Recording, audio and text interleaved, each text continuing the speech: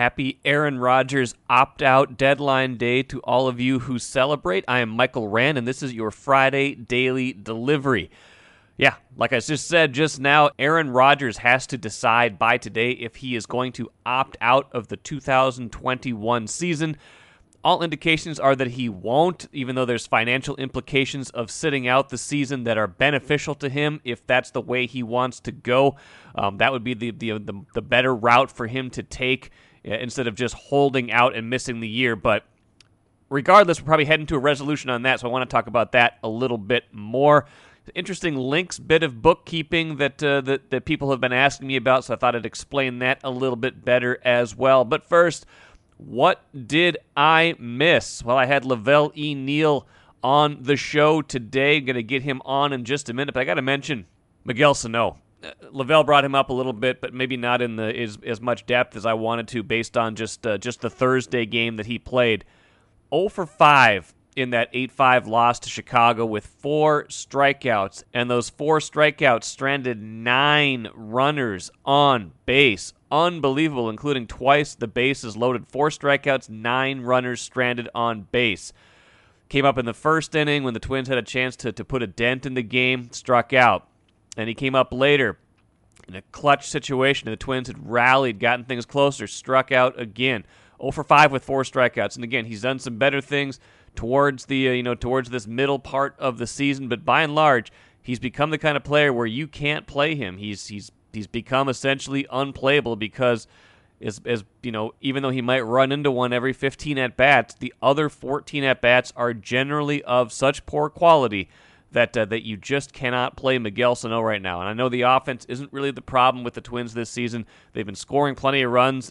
If they'd gotten better outings from Kenta Maeda and Jose Barrios against Chicago, they might have taken 2 out of 3 in that series because those games were right there for the taking with better starting pitching. That said, Miguel Sano, can't let him off the hook because this is, this just can't happen. I don't know where they are organizationally with him. And like I said, Lavelle's going to talk about him again in just a little bit here, but I'm pretty much done. I just don't feel like you can trust him going forward to be anything more than a guy who's going to hit an occasional home run. I'm Nyla Jean Myers, Senior Assistant Sports Editor at the Star Tribune. Thank you for listening to Strip Sports Daily Delivery. This work is made possible by our Star Tribune subscribers. For unlimited access to the articles mentioned in this podcast and our coverage of Minnesota sports from pros to preps, go to startribune.com/subscribe. Happy to be joined today on Daily Delivery by Lavelle E. Neal III. Star Tribune columnist, was in Chicago for 4 days, saw 3 games, had a mystery rainout sprinkled in, saw the Josh Donaldson extravaganza with Lucas Giolito. You did not see the Twins win a game in Chicago, so that's something we got to talk about too. Lavelle, how's it going? First off, it's going good. It's been a long week here in Chicago. I got here on Monday and I'm leaving on Friday, and I feel like I've been here 2 days too long already. Twins probably feel that way as well. Chicago was supposed to be a 4-game series, turns into a 3-game series, but nonetheless, it's a sweep. And you can't really bury the lead here, Lavelle. If they went into this thinking, okay, here's our chance, right? We got 10 games against Chicago before the trade deadline. You got a bunch of games against the AL Central outside of that. Here's, any chance to kind of make a move or get back into this, right around the All-Star break or right after it.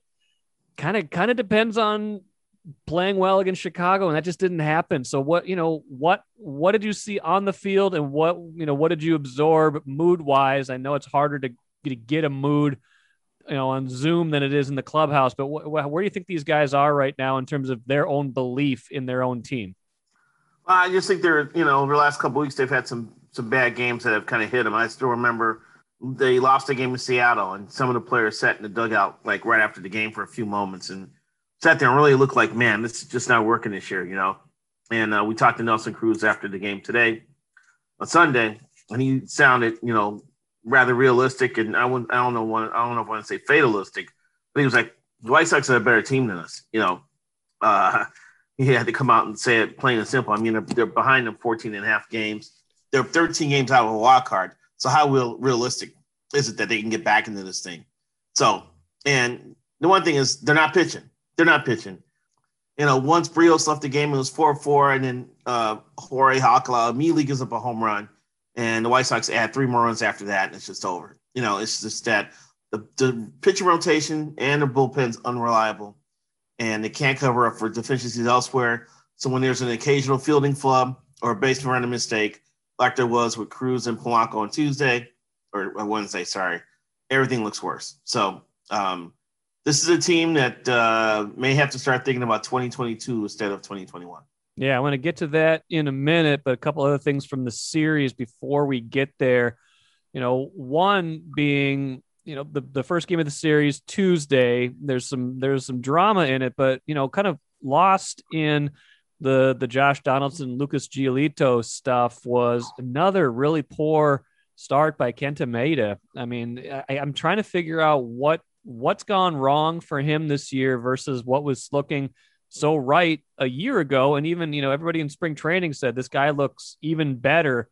Do we have, does he have any explanation for that? Do we have any insights into, does he feel like he's just a little bit away, or I think he feels like he's a little bit away, or is he close to turning his season around? I don't know. His control's a little bit off. I don't know if it's a mechanical adjustment he needs to make or what, but it's not clicking right now. He used to throw all his pitches to either side of the plate with pretty good accuracy, and here's with Chase. Now, I don't know if a year of tape has allowed American League hitters to make adjustments to him or not. That could be a factor, but he's got good enough stuff to stay one step ahead and change his repertoire of pitches and change his sequencing and still be effective.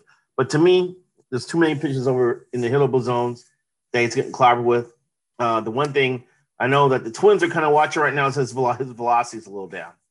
And that could be a hint of something, more than just a mechanical problem. He only hit 90 with his fastball in his last outing. He was hitting 93 last year with the Twins. So that's something to kind of monitor going forward. If the velocity thing is a hint that he's got some physical element, but it's just not clicking right now with him. He's not throwing with the control he had a year ago, and his velocity's down. And it comes at a time when the Twins can really, really need him with, someone like Michael Benet on the injury list and having to rely on people like Bailey Ober and Griffin Jacks to prop up the back end of your rotation.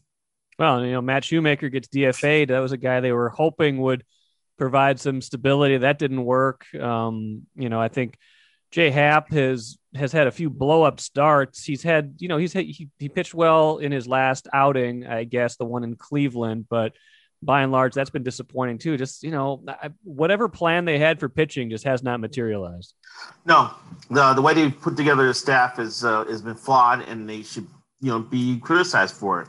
And that comes off a couple years where a lot of their pitching decisions kind of worked, and they're able to get some amount of guys. I mean, I didn't know who the hell Matt Wisler was a year ago when they signed him, but he ended up having a fantastic year, And it seemed like, signing Alexander Colomé was a shrewd move because he had a 1.08 ERA last year, but he's been a disaster.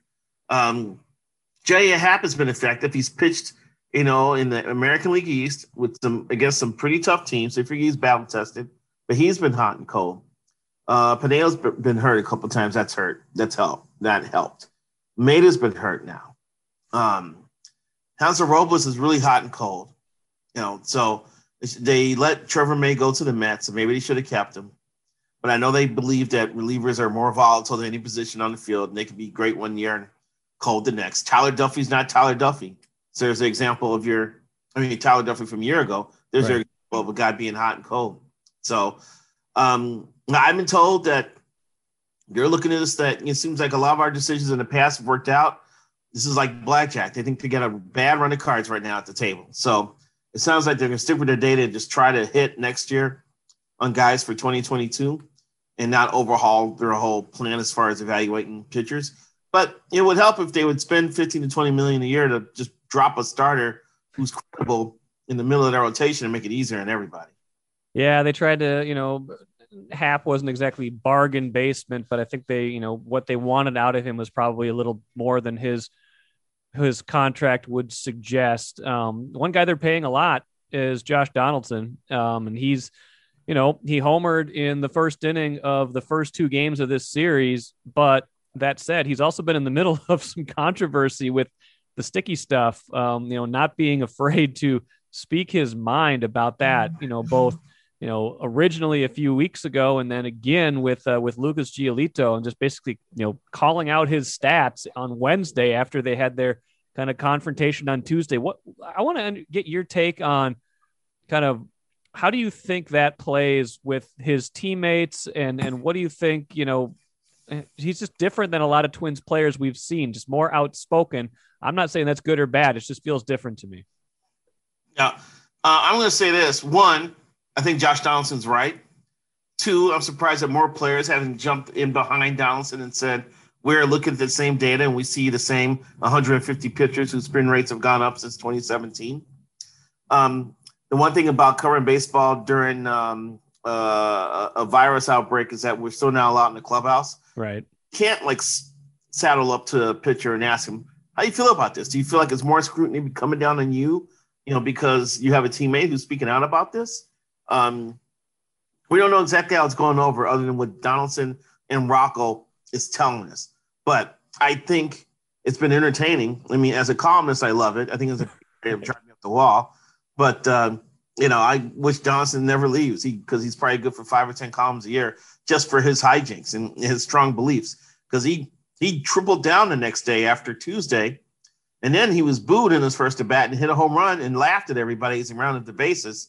So there's something about him and the spotlight and imagining threats to his, his abilities, and he kind of invents enemies and tries to go at him when he plays. But he's right though, and I just saw something that offense is up 7% since the crowd started. So there's something going on here with that. I will also have to say that Jose Berrios' spin rates were down from his season average today. Interesting. That's a good conspiracy theory right there. We'll leave that one there for the time being. But Donaldson, I think he would play better if they were winning right now. It feels like it sometimes rings a little bit hollow when they're not winning. Yeah, it was so easy because Giolito's argument was, look, at the end of the day, it's a W next to my name, and they're in last place. That was before they met each other in the parking lot after the game, apparently, to which Donaldson made his point about, why are you worried about what I'm saying? I don't care about what you say about me. You're an opponent, And Giolito said, well, you're kind of annoying. He was like, what does it matter to you? And Donaldson is taking that as if he wasn't cheating, they probably wouldn't care what he was saying about Giolito. But the fact that he got Giolito to respond and answer to what he said, to him, it's an admission of guilt. So he feels he's in Giolito's head now. Twins are now 14 and a half games back. Jeff Passan from ESPN.com had a piece where he, noted that the whole league is basically waiting on the Twins to see if they're going to be sellers. Where do you think they stand in all that? And I'm sure these last 3 games didn't help the notion that they're not going to be sellers. Well, I mean, when you have a good team that's gone bad, you've got multiple guys that could be appealing to other teams. Start with Nelson Cruz, a bat that can help a team. Berrios, because he's unsigned. Taylor Rogers, who's a good lefty. Even Donaldson, who could bring leadership and grit if the Twins have to eat some of the salary. And maybe a couple other pieces. Maybe Hansel Robles as a extra guy in someone's bullpen. So that talk's going to come up. I mean, scouts were asking me in Chicago about, are the Twins ready to sell or not? And I was like, they're going to wait until the last minute to make that decision. And 2, they are not afraid to go into next year with Buxton and Berrios on their roster unsigned, because they still feel that they're going to be competitive next year. So for those of you who are hoping for a fire sale, keep this in mind. The Twins think they're going to compete next year, so they're not going to tear this thing down. You may see a couple of tweaks or a couple of moves here.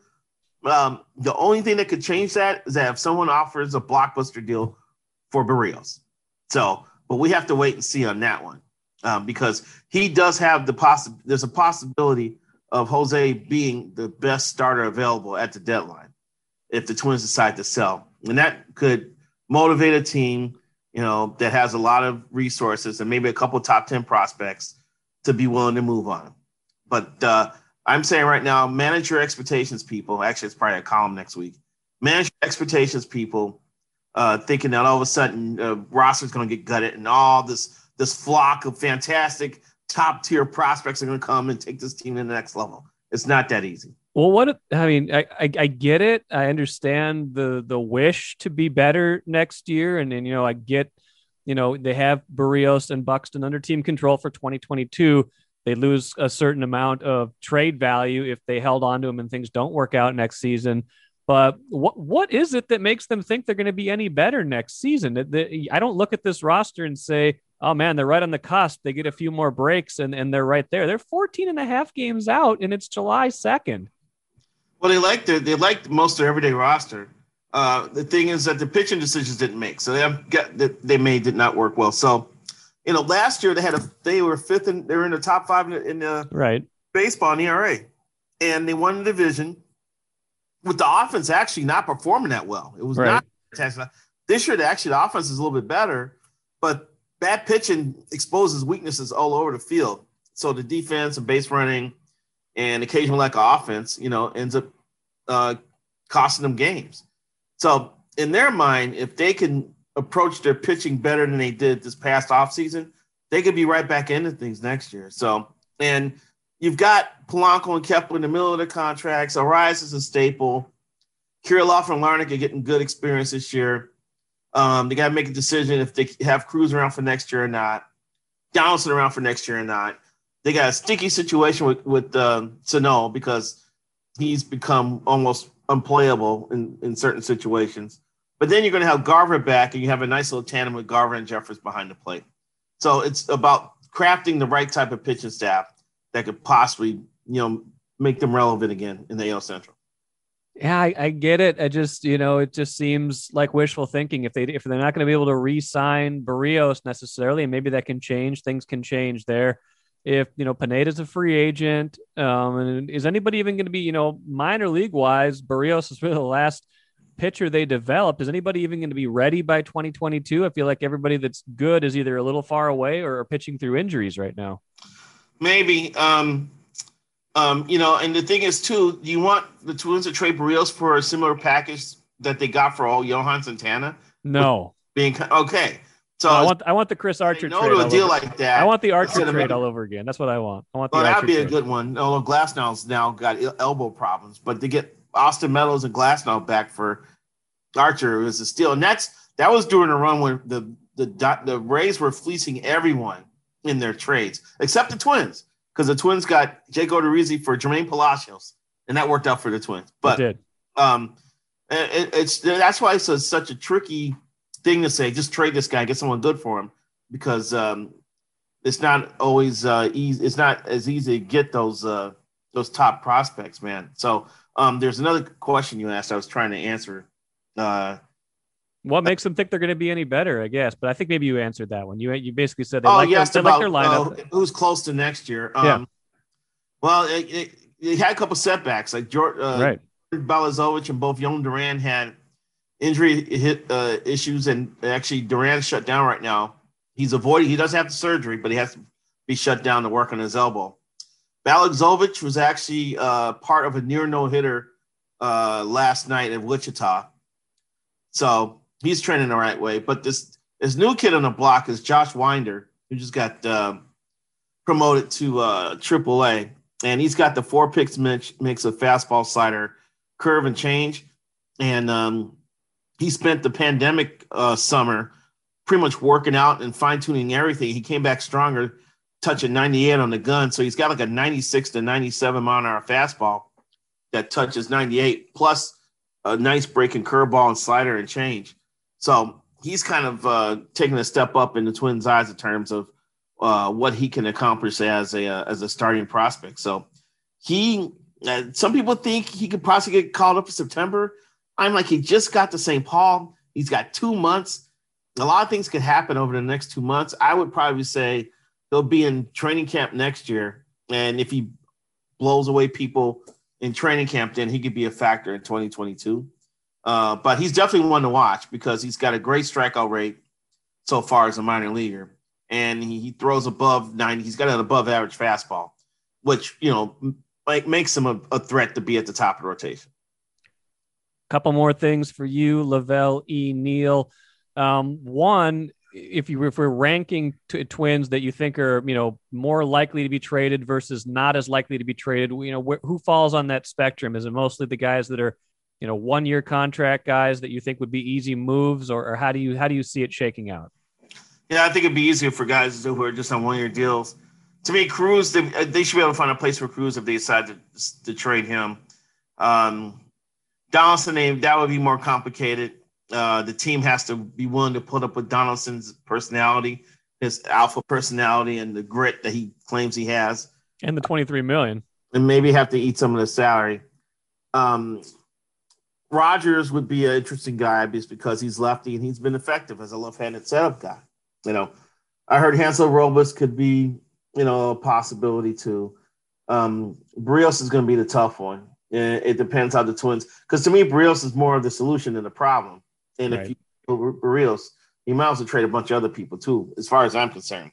Because I think Barrios should be in a rotation next year with another good quality pitcher next to him, and maybe Kenta Maeda more of a number 3 in that rotation. So, but yeah, I would think the 1-year guys are probably the most appealing to be dealt.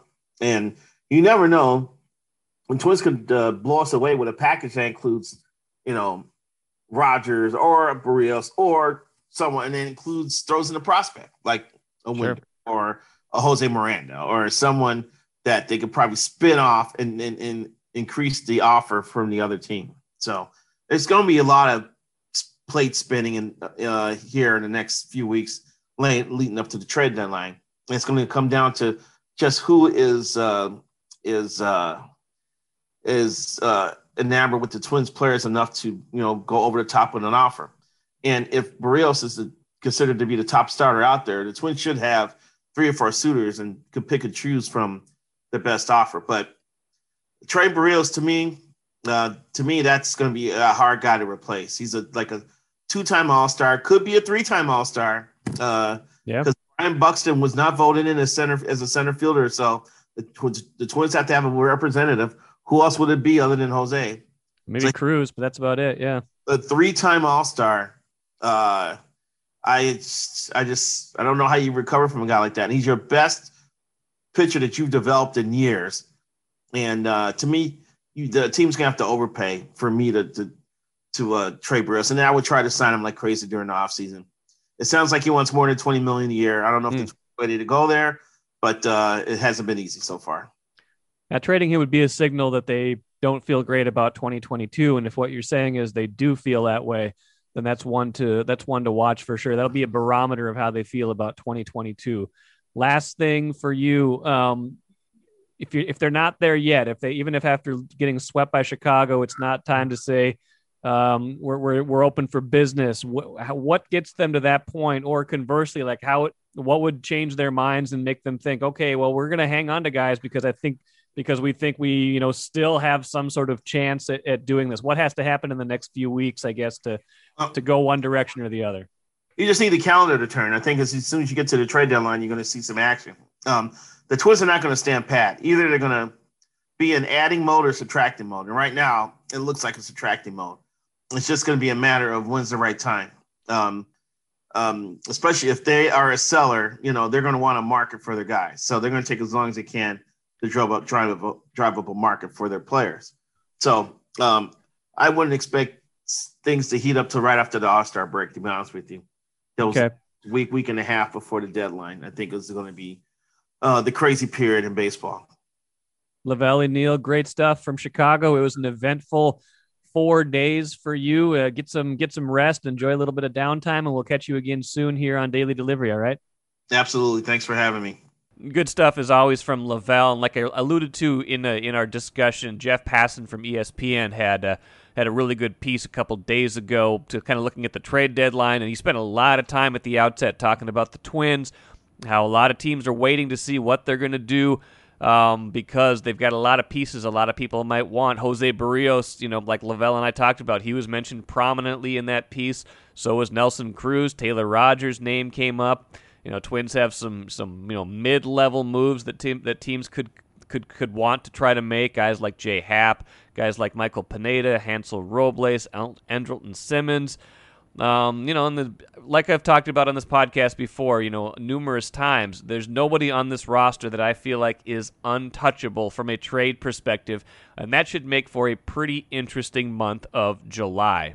So like I mentioned at the very beginning, Aaron Rodgers has until this afternoon to decide whether he's going to opt out of the 2021 season. Now, I don't think he's going to do that. I wrote about this last week. Just an interesting bit of bookkeeping, essentially, that because of the COVID era, players can opt out of the season. He would forfeit his salary for this year, but he would probably retain his signing bonus and roster bonuses.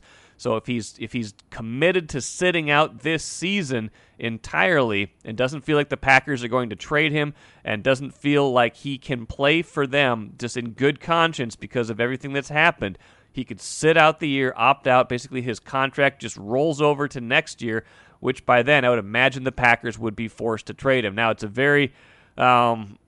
a pretty devastating option because it would mean he couldn't play this year. It's irreversible. You can't just opt out and then opt back in. Once you opt out, you're out. So that's what, that's the main reason that anybody who's analyzing this says, yeah, would he really do that? But Aaron Rodgers does what Aaron Rodgers does. He's one of those guys where he's very stubborn. He's got ideas about how things should go. This to me is always, once this came to light, a couple weeks ago, this has seemed like a viable option. And the fact that it's even being talked about tells you where the situation is at with the Packers. And with the Twins, I just alluded to, it's going to be an interesting month of July. With the Packers, it's going to be even more so because here we are in July.